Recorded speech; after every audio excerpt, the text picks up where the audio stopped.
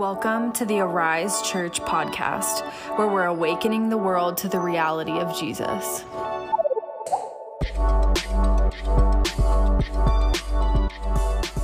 Hi there, this is Jess Avery, and I'm here with Austin Wofford. Hey, everybody. And we today are going to cover the topic of prayer, and specifically praying in groups. It feels like a little bit of a lost art in church. And so today we're going to talk about how to actually lead a prayer set. Yeah, group prayer is something that I think many of us, even if you've grown up in church, or especially if you've recently come to faith, have probably not experienced group prayer in worship gatherings. And I don't know about you, Jess, but the church that I grew up in was a small liturgical church where there was not shared spontaneous group prayer. Oh, absolutely. I did not get any exposure to anything like that till my adult life, but I would say the real normative way that we see church expressed in an average church would be that it's kind of a polite way to start or end a meeting. And it's usually one person really organized, praying very politely for maybe a list of things, or just a way to sort of like open or close a meeting. But it's rarely ever the actual focus of the meeting. It's usually like a teaching event or some kind of a preaching event or a study, and that prayer sort of bookends it.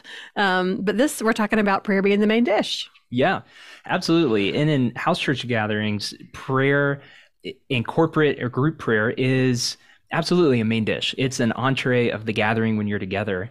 And so it requires some extra thinking from a lot of us who have been encultured by the American church. How do we actually engage God together? And I grew up in a small liturgical church, which I appreciate for so many reasons. And I remember one Sunday, my father, who was a pastor, he took off a Sunday, and it was rare to take off a Sunday. And we went to a local church, and it was a bit more charismatic and a bit more Pentecostal. And it was almost like the type of church that I knew my parents would go to if they weren't leading the church. Church by choice. Yeah, church by choice. And I remember being completely disoriented in the opening worship set. The pastor, there's a church of a few hundred, he said, "All right, everyone, pray out loud together." And they did. And out of that group prayer came one booming voice from the congregation as someone began giving words of knowledge and prophecy that the community just kind of agreed on that it was from God. And I still remember the words that were spoken. He said, there's some of you today who are being called to share your faith with your friends. And you know that God's leading you to do this. And now is the time for boldness. And I remember as a teenager not understanding what was happening, but knowing that whatever this man was saying was from God to me personally. And I felt the presence of God sort of strike to the core of my spirit, and I began weeping. Wow. And that time closed down, and the pastor said, "Okay, everyone, go and greet the people around you."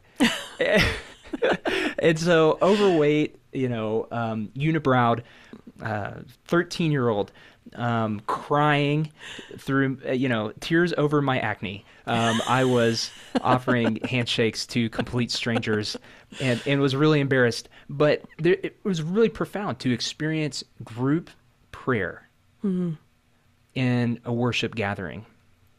And Jesus, instructs us to pray in groups.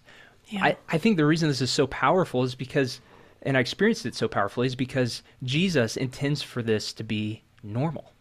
Yeah, this is just like common New Testament church. Everything that we read about the early church gathering, this was the norm. It was like we gathered, we sang songs, we prayed prayers, and it feels like a bit lost in our day. But it really is what it means to gather as believers. This is the way that the rest of the world gathers is just saturated in prayer. Yeah. You see these instructions from Jesus in Matthew 18, for instance, where he says, if you are two or three together on earth and you agree about anything that you ask for, your Father in heaven is going to give it to you. Where two or three are gathered in my name, there I am with them also. This is Jesus' instructions about group prayer. That's why it's normative in the global church. That's why it's normative throughout church history. Jesus is saying, look, guys, get together on earth and ask God who's in heaven. And if you agree about it together, then it will be done for you. Yeah.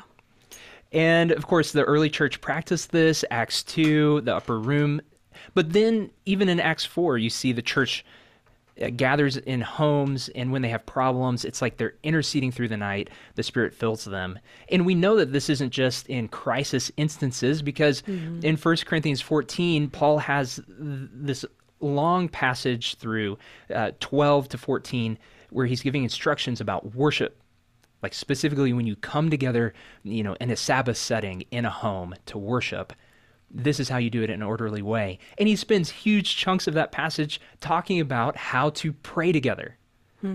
That's because when they got together, they prayed.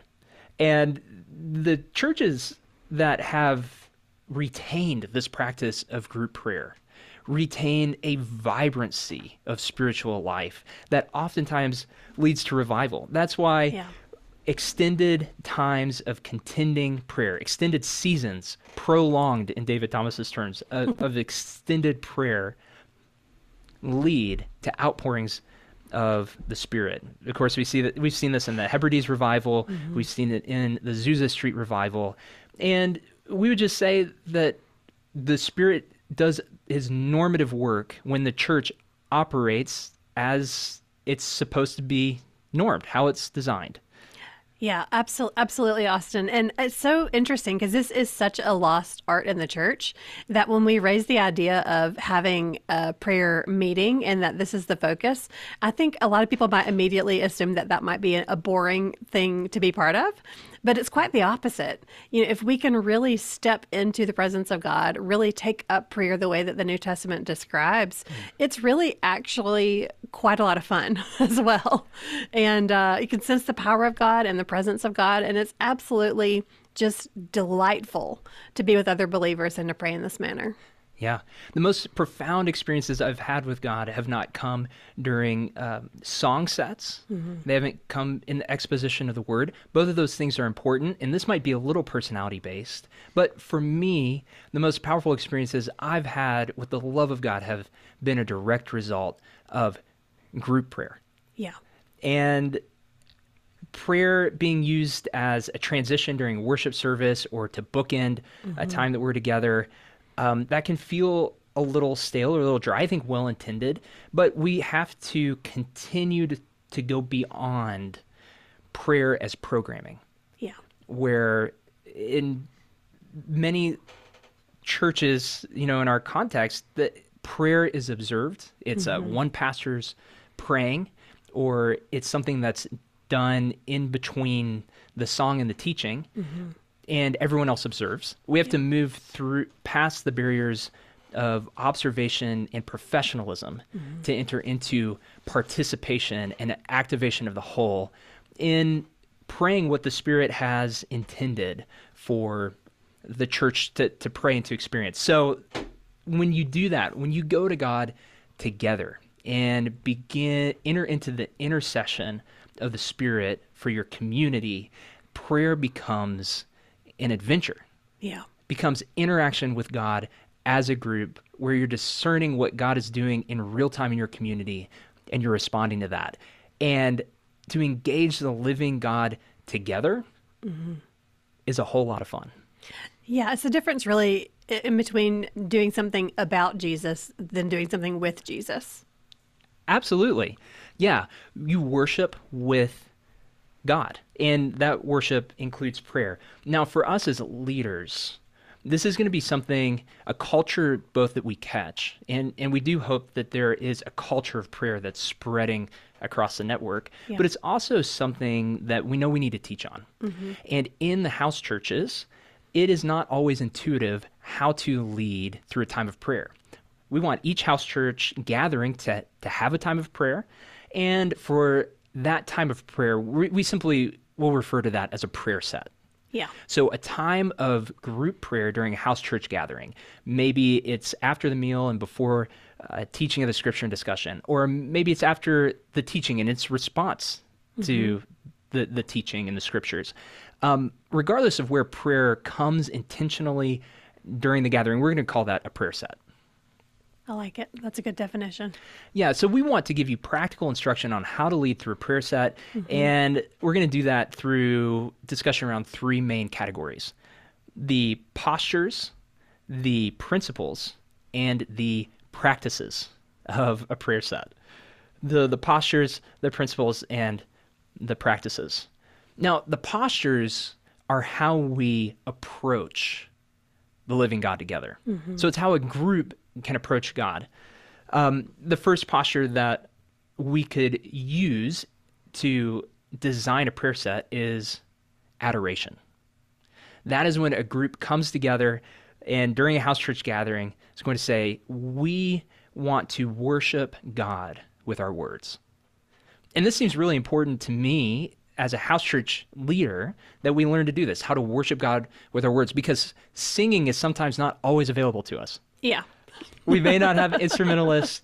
We might not have singers. The video feed of whatever song that we're singing may not work. So we may want to welcome the presence of God. Yeah. Enter into a beholding of God's goodness, his glory, a time of thanksgiving and praise. And we can do that with the words. Yeah. Yeah.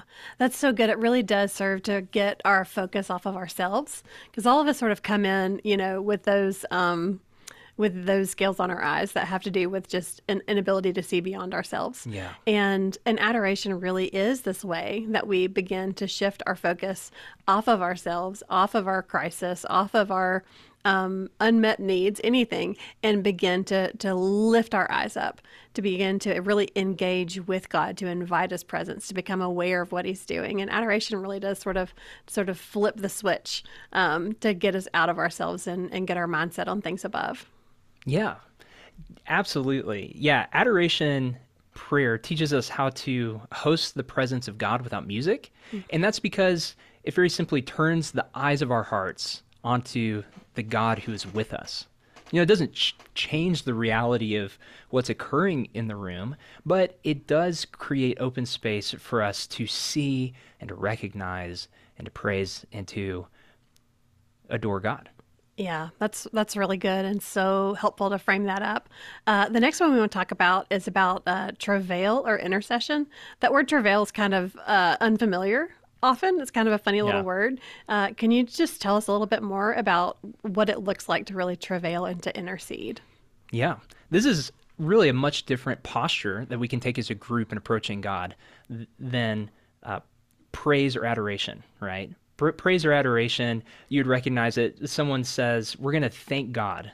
Let's just spend some time telling God what we're thankful for. Travail and intercession is much different. This happens when someone opens up a prayer set by saying, we're going to take some time praying for this need in our community. We're going to take some time praying for this need that this person right here has. We're going to take some time and we're going to pray for our lost friends. To go to God as a group on behalf of another, that's intercession. And it's really hard to do that callously. Some people will ask and say, okay, why do we pray but we do not act? Why do we pray for God to move but we don't perform acts of mercy and justice? Well, you shouldn't detach the two, right? But acts of mercy and justice oftentimes come out of intercession when the heart of God grips you in the place of prayer and contemplation, or in the place where a group becomes gripped with the heart of God. It compels you to action. Yeah. And I believe that it partners with the Spirit to compel the will of God into action in the world around you. And when you begin to sense the heart of God for others, it becomes oftentimes travail.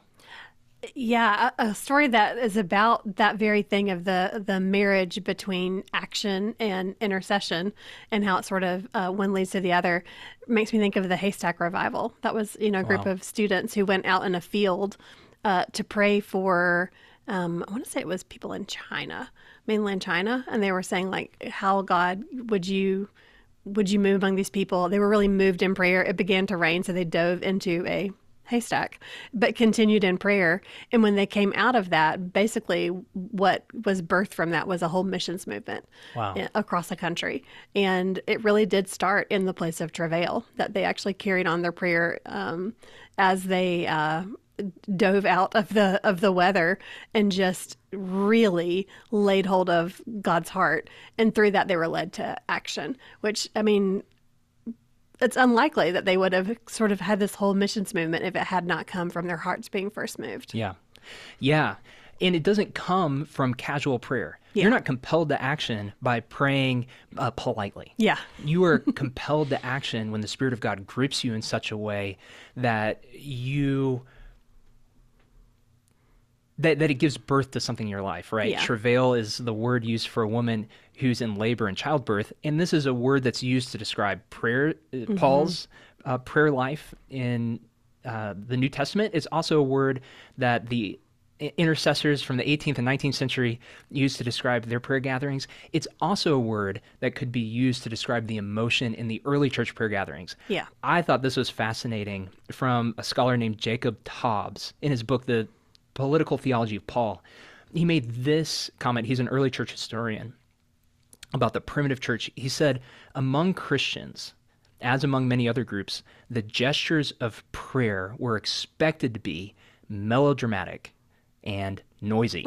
Melodramatic and noisy. And Alan Kreider, in his book, The Patient Ferment of the Early Church, he said of a long list of worship practices for the early church, he listed second as what we see in early church documents as the raising of hands in group prayer. Yeah. So when the early church prayed, it was in travail, and intercession is for the needs of others to God, and it was in melodramatic noise, hands raised, and everyone praying at the same time.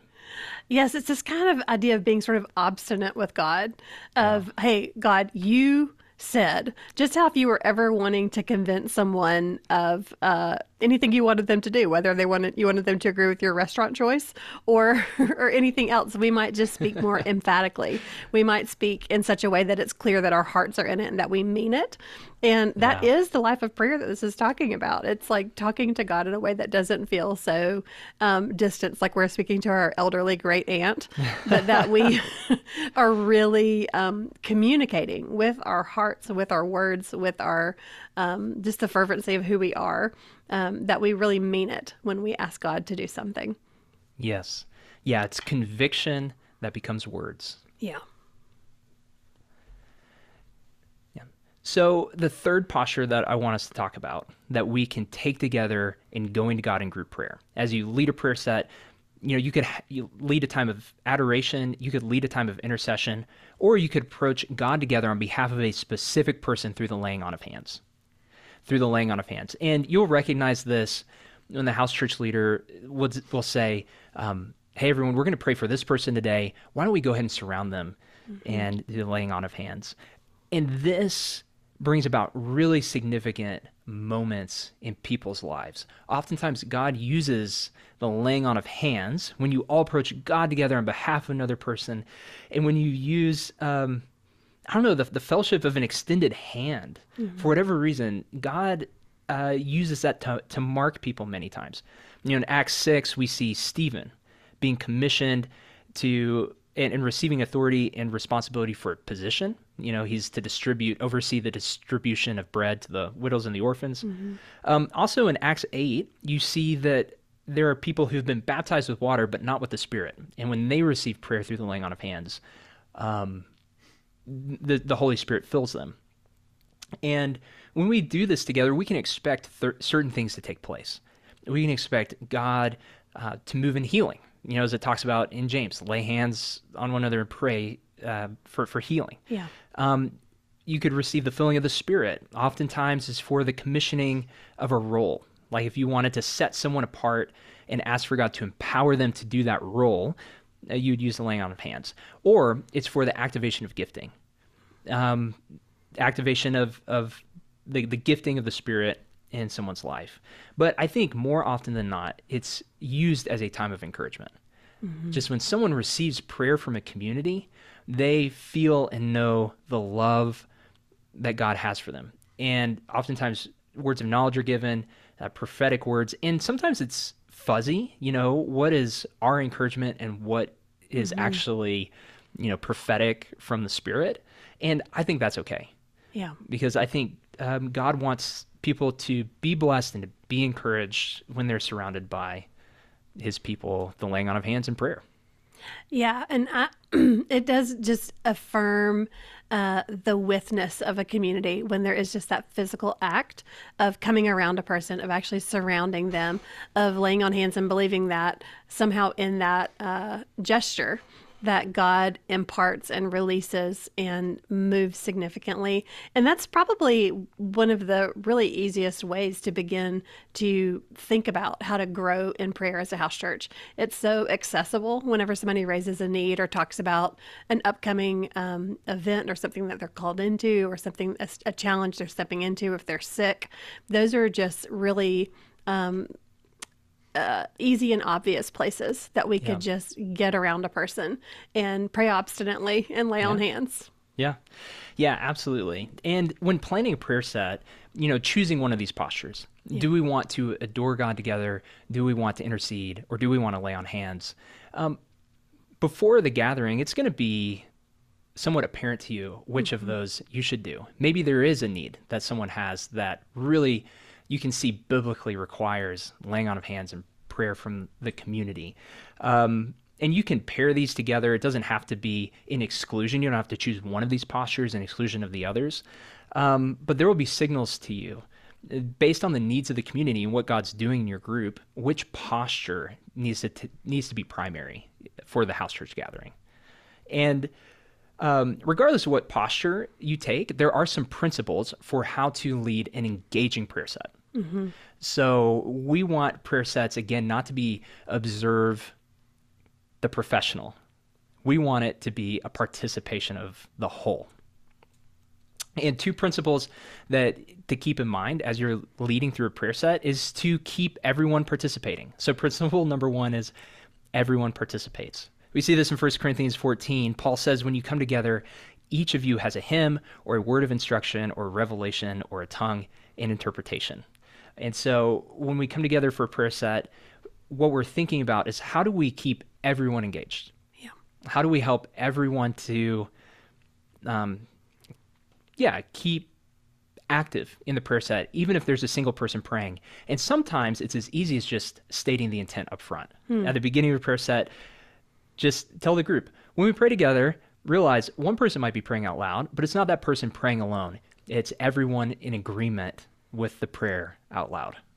Yeah, that's really good, Austin. And as we're just sort of learning to take up more of these practices, sometimes it's helpful to even prime the pump. Maybe send out a group message in the group me or to indicate to the house church or say, hey, next week, everybody bring in a scripture that you want to pray over a person.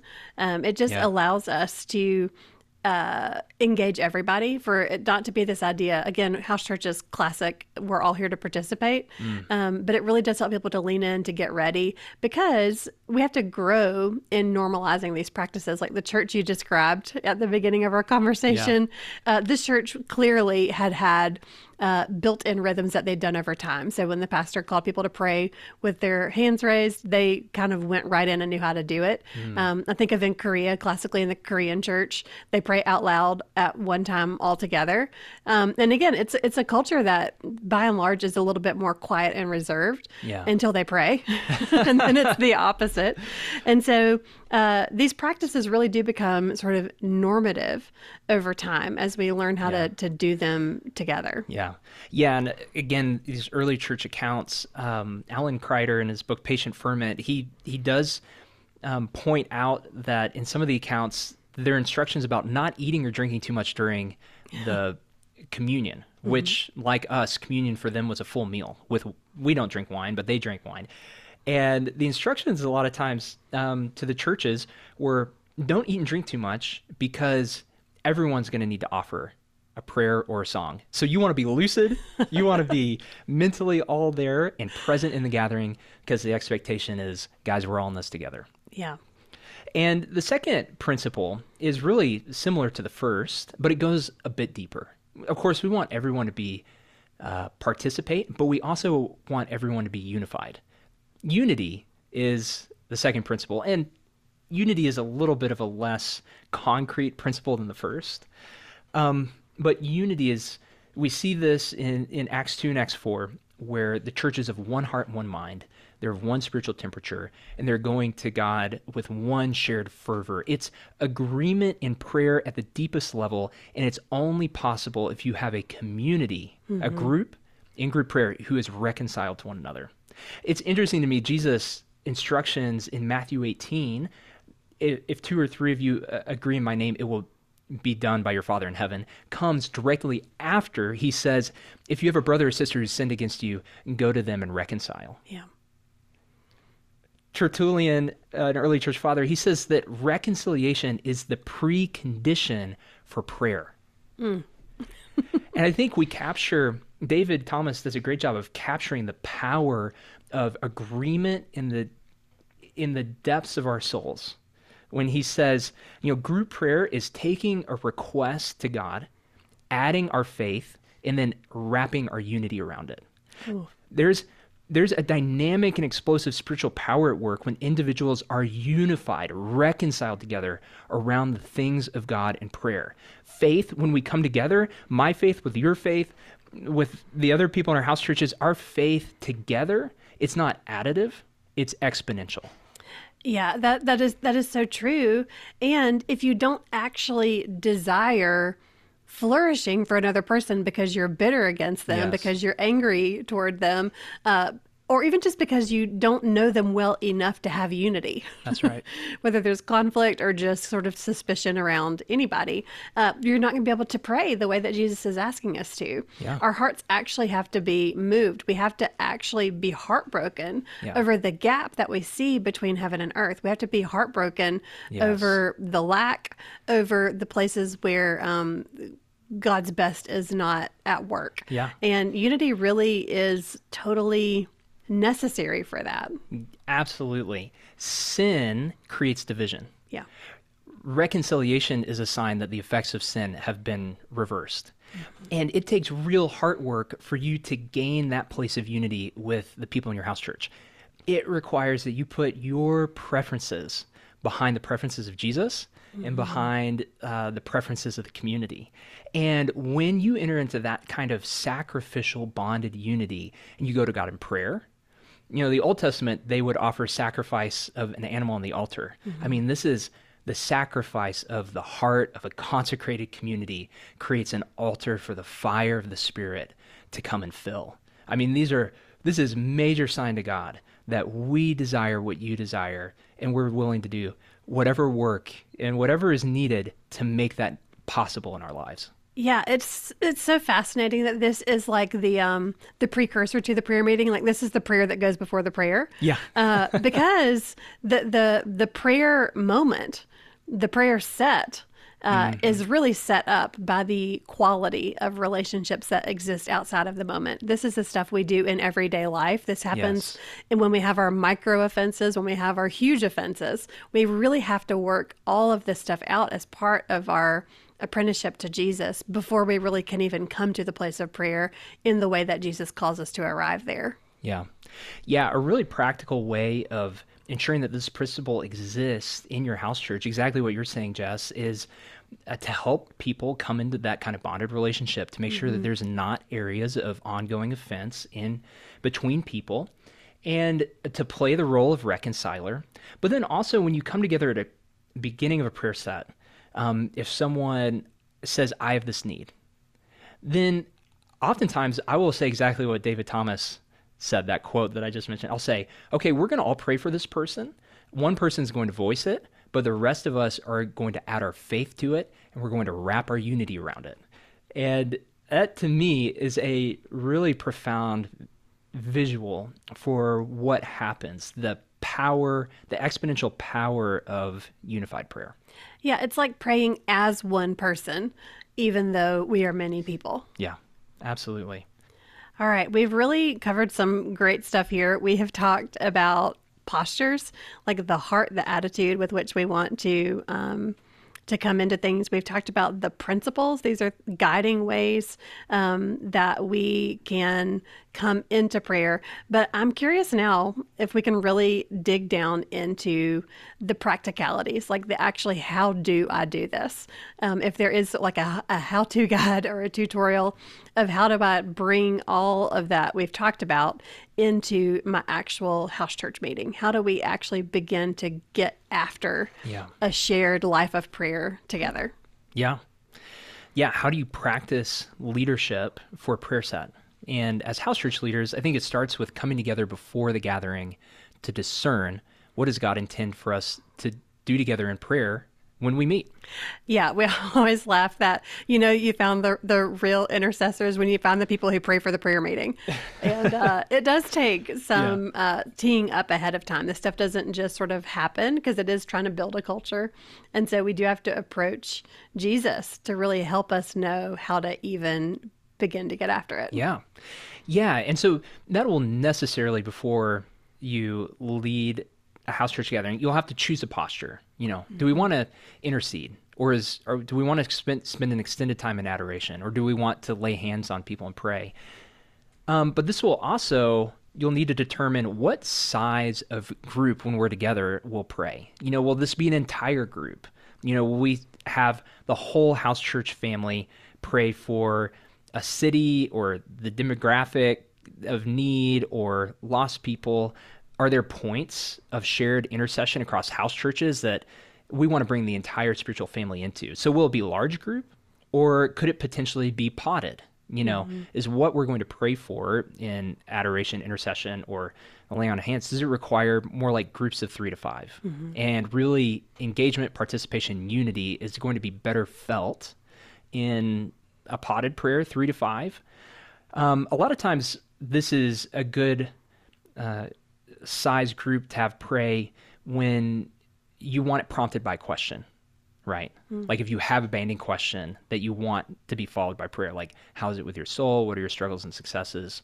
If you want people to really do some investigative work in their lives that will inform the group prayer to follow, then potted prayer, groups of 3 to 5 is a great number of people to have pray in that way. Yeah, that works out really beautifully, again, in house church, because usually you're kind of in little clusters like this anyway, and it allows you to sort of digest what has been taught, to begin to process it, bring it into yourself, try to receive the measure of transformation that Jesus wants to bring about, and then pray and really ask for God to add his power, his blessing, his love, his mercy to it. Yeah, and then there are going to be days where it's not intercession, large group, and it's not potted prayer, but it feels more appropriate that you're going to pray over one individual as an entire group, right? The laying on of hands. So that's the whole group really prays for one. Yeah, and that often we see that happen when somebody in the house church has something significant happening in their life, good or bad. If a person's starting a new job and they've been without a job for several months, we really want to just lay on hands and commission them into their new work in the marketplace. Absolutely. To add the church's blessing to them. It also may happen if someone is going to undergo a surgery or if they're sick, that we lay on hands for healing, like it says in James. And so there are moments that there's a clear need that kind of rises to the surface, that it's obvious that the church would want to address through the laying on of hands. Totally. Yeah, so beforehand in discerning, we want to choose a posture, but then we want to choose a group size. Is this whole group? Is this potted? Is this prayer over an individual? But then when it actually comes to the time of the gathering, you have your posture and you have your group size chosen. You feel like you've discerned what it is that God wants to do. It's important that when you begin the time of prayer, that you frame that time of prayer for everyone else so that they know how to engage. That's where the comments like, one person's praying out loud, but we're all in deep agreement and we're all active in praying together, come in handy. Or, we might popcorn around prayer, but we're going to add our faith and wrap our unity around it. The framing at the beginning is really important.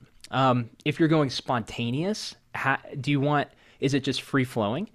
Tell people that. We're going to spend a time thanking God today. And I want this person, Jill, you're going to start, and Steve, you're going to finish. Anyone else, feel free to jump in between. Yeah, it really is sort of like being the tour guide for the prayer time, and assuming that people are sort of new in the land. Like, what do we do when we pray? And we really can. It's such a gift to give clarity to the room for everybody to sort of know how it is that they'll participate. Because the moments that prayer can feel a little more challenging are often when people aren't sure what they should be doing, and they're not sure if they're doing it right. Because it that can be scary and vulnerable for people to pray in ways that they haven't before. It feels kind of exposing. And so the more we can sort of coach people up and give them these tools. I love those phrases that you mentioned. Those are ones I almost am tempted to like write down and have available to me, to think about how to really make sure that everybody knows how to come into this moment. Absolutely. Yeah. And once you're in the moment, it is important to coach through the moment, right? So you frame it at the beginning, but then you as a leader are attentive to whether or not people are confused. You know, do people seem totally lost? Are they disengaged? Then coach them through it. Give clear instructions on how to engage properly. Yeah, that's really good. And sometimes it's in the moment coaching that I've seen be really helpful, where if you kind of open it up and nobody says anything for 30 seconds, or they just kind of are letting it hang and they're not sort of engaging. Sometimes it's helpful to tap somebody on the shoulder and say, "Hey, Austin, why don't you offer the first prayer?" Yeah. Or let's each read a scripture out loud right now, or just kind of give people some hooks and a little bit of an on-ramp to know how to engage the moment. Because again, that framing at the beginning is so helpful, but sometimes when it is so new in a community, a new posture, a new practice, just really coaching throughout the whole moment can help to keep unity. Yeah. Yeah. And if people do feel disengaged, sometimes I will just say, "Hey, let's all pray out loud for 10 seconds on this topic." You know, it's something that will have been thematic already in the gathering. And I'll just throw it out there and I'll instruct them, choose one area of this topic, a specific need attached to this topic. Maybe it's a moment of repentance that we're going to enter into, or maybe the teaching is on mission, so we're going to focus on one area of mission that you're asking God for, and we'll pray together, and that gets everyone's voices going. And when people feel comfortable talking, then oftentimes they'll talk to God together. Yeah, this actually, what you're describing reminds me a little bit of the language that our friend Tracy uses when she talks about sort of learning how to lead. And in these spaces, she calls it spirit-led improv. And that and initially you learn the chords and scales when you're trying to learn music. And once you sort of have those basics, then you're able to really improv and to move around, and you feel like you can sort of branch out and try things. And that really is what it's like to begin to learn to lead prayer sets and to begin to engage a deeper prayer culture in the house church. Initially, we're going to be doing some chords and scales. We're going to say, all right, on 3, everybody out loud. And some of these things. And as we get more and more comfortable and have lots of these things available to us, it will be easier over time and more natural for people to begin to be able to flow in and out of prayer, and that it will become more and more integrated in the way that we do house church. Like I could imagine that over time, if we've had this really profound moment in scripture, we might just stop and say, "Oh, let's pray into this," and then continue to move on from there. But that it will kind of grow these muscles in us over time. Yeah, absolutely. I love a Holy Spirit improv. Maybe we'll have some Miles Davis and some John Coltrane's and some Fats Dominoes, rise up out of the ranks in prayer. That would be awesome. I would love for us to move spontaneously in our gatherings and confidently in prayer. Yeah. And when people seem disengaged in a prayer set, it's important, if there's silence, to wonder, is this disengagement or is this a sacred moment? Recognizing when God is moving in a sacred moment and pausing and being okay with silence even is strong, spontaneous discernment and gathering leadership, because you don't want to blitz by the sacred moment where God's moving. And oftentimes in house churches, that's what breaks open the most powerful group prayer is not our planned prayer set, but it's when someone offers a confession that is deep within them, that is unexpected, and you recognize God is here in a sacred way. We're going to pause and we're going to observe this time in silence or in prayer together, or for this person, or there's a moment after the teaching where it becomes obvious we shouldn't discuss the teaching together. Yeah. We should pray into it together. Yeah. Recognizing sacred moments, whether during a prayer set or during the gatherings, will help you enter into the prayer of the Spirit, a deeper form of prayer in some ways. Yeah, I wonder if we could maybe think through ways to recognize when people are engaged versus disengaged, Yeah. and when to know how to hover in a moment and when to keep moving. Do you have any thoughts you might be able to share around that? So what is engaged silence and sacred versus disengaged? Yeah. Yeah. Engaged silence often comes with expressions on people's faces where you can tell they're in deep thought. Maybe their eyes are closed, but it's obvious that something deep is occurring within them. Disengagement, when it's not a sacred silence and it's a disengaged silence, people are on their phone, their bodies are tense, they're fidgety because they're uncertain what to do. And that's when you want to coach again. You want to bring people back to an engaged center. You want to coach through that. But during the gathering, you want to recognize those moments of sacred silence or sacred moments that should throw you into the group into prayer, a response to what the Spirit is doing in real time and space among you. Yeah, that's really beautiful. There's a few really sacred moments that we've seen in house church where even during the singing portion that someone would begin to sort of spontaneously pray. And then I've seen even a house church go into 25, 35 minutes of prayer from that. It was just so evident that people desired to pour their hearts out before God. It just became moments of amazing adoration and then intercession. And so I think maybe just a willingness to sort of pay attention and a willingness to be interrupted, to recognize when that is a good idea. Yeah, to linger. To linger is such a value in our gatherings and in our prayer, because when you have mental, emotional, and gathering space, when you just have clear space, that's when you're able to recognize presence. Yeah. When you are busied and hurried or objective-oriented, when you're blitzing through the checkmark list of the gatherings, you're going to oftentimes miss the presence of God among you. But in space and in lingering, that's often the stillness is required to recognize the presence of God. And it's those moments of encounter when we sense that God is with us, where we have experiences of personal awakening. Yeah.